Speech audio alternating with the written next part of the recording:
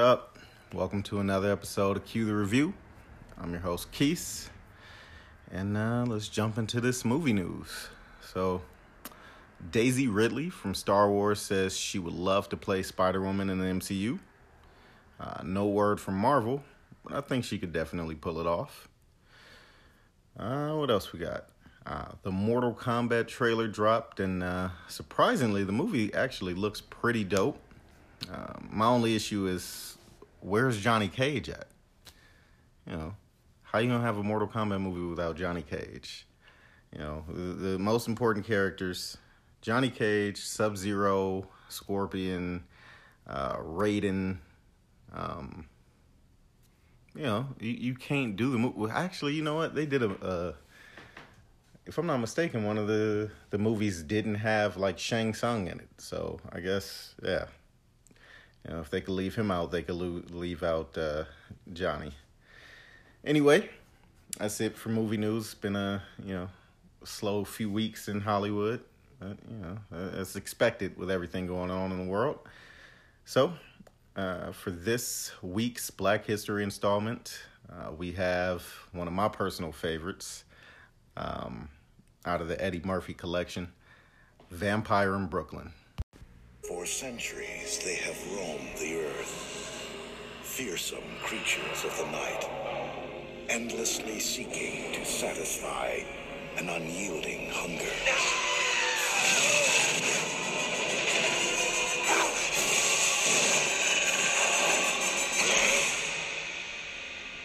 Now, the world's last vampire is about to encounter something infinitely more terrifying than himself. So, Vampire in Brooklyn is directed by Wes Craven, and I feel like I don't need to list this man's resume. You should already know it, but I definitely will since he's directed some of my favorite movies, like most of the Nightmare on Elm Street movies, The People Under the Stairs, Wes Craven's New Nightmare, which, in my opinion, is one of the best Nightmare on Elm Street movies in the series. So if you haven't seen that one, you should definitely check it out. I think I'm going to do a podcast on that one soon. He did Scream 1, 2, 3, and 4, Cursed, Red Eye, My Soul to Take. So, he's in many more. So, R.I.P. to the God of Horror. The movie stars one of the funniest men to ever live, Eddie Murphy. It also stars fine-ass Auntie Angela Bassett, Alan Payne, a.k.a. G-Money, the late John Witherspoon, and the sixth man himself, Kadeem Hardison. The movie came out in 1995. It had a budget of $14 million, brought in only $19.8 million at the box office, so it for sure flopped, and probably lost the studio a few million when you factor in advertising. However, I still love the movie. I don't care. Rotten Tomatoes score, only 12%, so it's definitely rotten, but I think they got it wrong. I think they definitely got it wrong on that one. I think it's at least a 65%. I'll die on that hill. My score, like I said, I love this movie, and I gave it a 5 out of fucking 5, all right? It's one of my favorite Eddie Murphy movies. He was hilarious in it.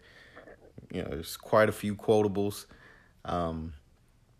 I feel like it's like I don't know.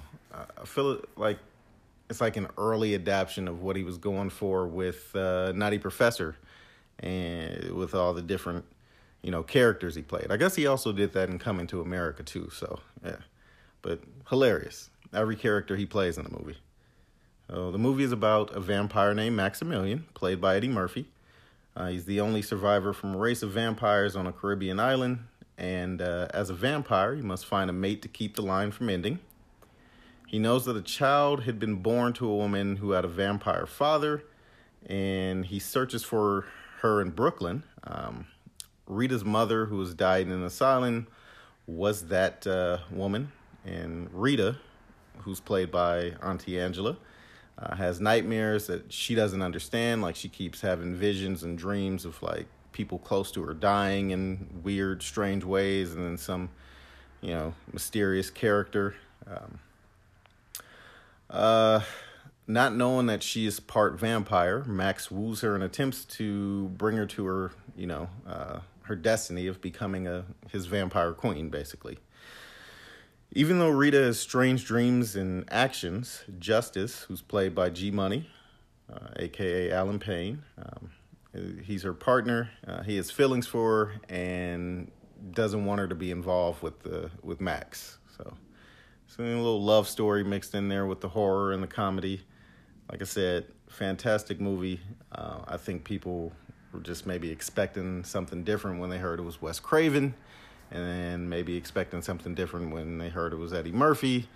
And I feel like it was a great little mashup. Anyway, my favorite character outside of the main character is going to be the preacher. So when Eddie takes over the preacher and gives the sermon outside of the church, because obviously, he couldn't go inside of the church being a vampire, I damn near died, all right? That's probably also my favorite scene in the movie. If every day is a sunny day, well, then what's a sunny day? Well, the bottom line, brothers and sisters, what I'm trying to tell you tonight is that evil is necessary. Evil is necessary. Thereby, if it's necessary, evil must be good. Evil is good. That's what I say. It must be. Evil must be good. Let me hear y'all say it. Evil is good. That's right. Evil is good. Take Brother Brown, for instance. One of our strongest deacons. Right. Pillar stability. Brother Brown was down on Bushwick Avenue last night with a $2 hoe. Oh, Kiki said, I didn't know she was no hoe. You stinking dog. You told me you was at your mama. Now that's evil. When you tell your wife, I'm going to go see mama, then you go down on Bushwick Avenue and get you a $2 hoe. That's evil. But Brother Brown had a good time with that $2 hoe. You can push a $2 hoe to the line. She don't have no limits. Evil and good, they walk hand in hand. Evil is as evil does. All right.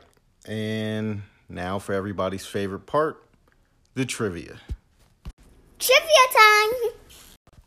So first up, on an episode of The Directors, Wes Craven suggested that Eddie Murphy ignored his request to play the character Vulnerable and felt compelled to showcase his comedic talents. And I, for one, am glad that he did, because that's what makes the movie so great. Nobody wants to see Eddie Murphy play a serious vampire. Like this. Come on now. Let's see. This is the first time Eddie Murphy plays a villain, and probably the only time. I can't think of anything else. The film was written by Eddie Murphy, who wouldn't go on to write another story until Norbit 12 years later. Interestingly, his co-writer on both movies was his brother, Charlie Murphy.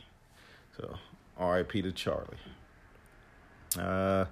In November 2011, in an interview with Rolling Stone, Eddie Murphy stated that he made this movie for one reason. Paramount agreed to release the Nutty Professor's rights in exchange for finishing his deal with the studio. Murphy also said that the wig his character wore was so awful, it immediately made people despise him. Despise the film. Definitely not me, Eddie. I'm a fan. Shit was hilarious. The wig was terrible, though. It was. I mean, man, I can't think if Tyler Perry has had a worse wig in a movie. Yeah, I think you might have. I think that wig might have been worse than anything Tyler Perry has ever put in any of his movies, but still loved it. Anyway, Eddie Murphy wore lifts to appear taller. And until I read that, I had no idea Eddie Murphy was short. Apparently, he's only 5'9". So, according to Charlie Murphy, the movie was meant to be a straight horror movie with no laughs, but Wes Craven brought a different focus to the film, which is crazy because, like I just said, Wes said the opposite in an interview. So, I guess they're both just trying to blame each other for the movie flopping, but I still thought the shit was funny. Anyway, it's one of the favorite movies of John Witherspoon.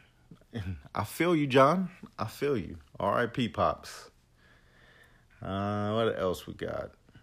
In an interview with Shadow and Act, I don't know what that is, probably some type of website or something, but Kadeem Hardison singled out Vampire in Brooklyn as his favorite works. Okay? His favorite. Just like I said. You smart. You very smart. Let's see, what else? Oh, this is Angela Bassett's second vampire movie. She previously starred in Innocent Blood. Never heard of it. Bassett would also play a vampire many years later in season 5 of American Horror Story, which is actually one of the best seasons of that show. The hotel one with Lady Gaga and Angela Bassett, one of the best. Anyway, Kadeem Hardison's character Julius is based on Renfield from the Dracula book and movies. Eddie Murphy wanted Jada Pinkett to play Rita, but she turned down the role. She would later star with him in The Nutty Professor. So, yeah. During the opening narration, Maximilian indirectly references the character of Dracula when he talks about the Nosferatu were originally from Egypt, but were expelled thousands of years ago. Many of the vampires relocated to the Carpathian Mountains in Eastern Europe. It doubles as somewhat of a take that when he smugly mentions the others of us with better taste, including myself, settled in a part of the Caribbean known as the Bermuda Triangle. So Dracula lived in the Carpathian Mountains in Transylvania, and I guess the black vampires went down to the Caribbean. Smart. What else we got? With a story by Eddie Murphy, this is practically a horror remake of his Coming to America, since the plot has the main character arriving from a foreign land to America in order to seek a woman. He uses his powers, and before, in Coming to America, he used his money to basically change a grungy apartment into a classy one to impress the lady. So, yeah, that's what I was saying. It's very similar to, Coming to America, also Nutty Professor. So, what else we got? It's the last one. This is Eddie Murphy's first movie in which his character gets killed. And again, I think it's the only one. I can't think of any other movie where he dies. So, and yeah, that's it for trivia. Now on to the top 5. Top 5.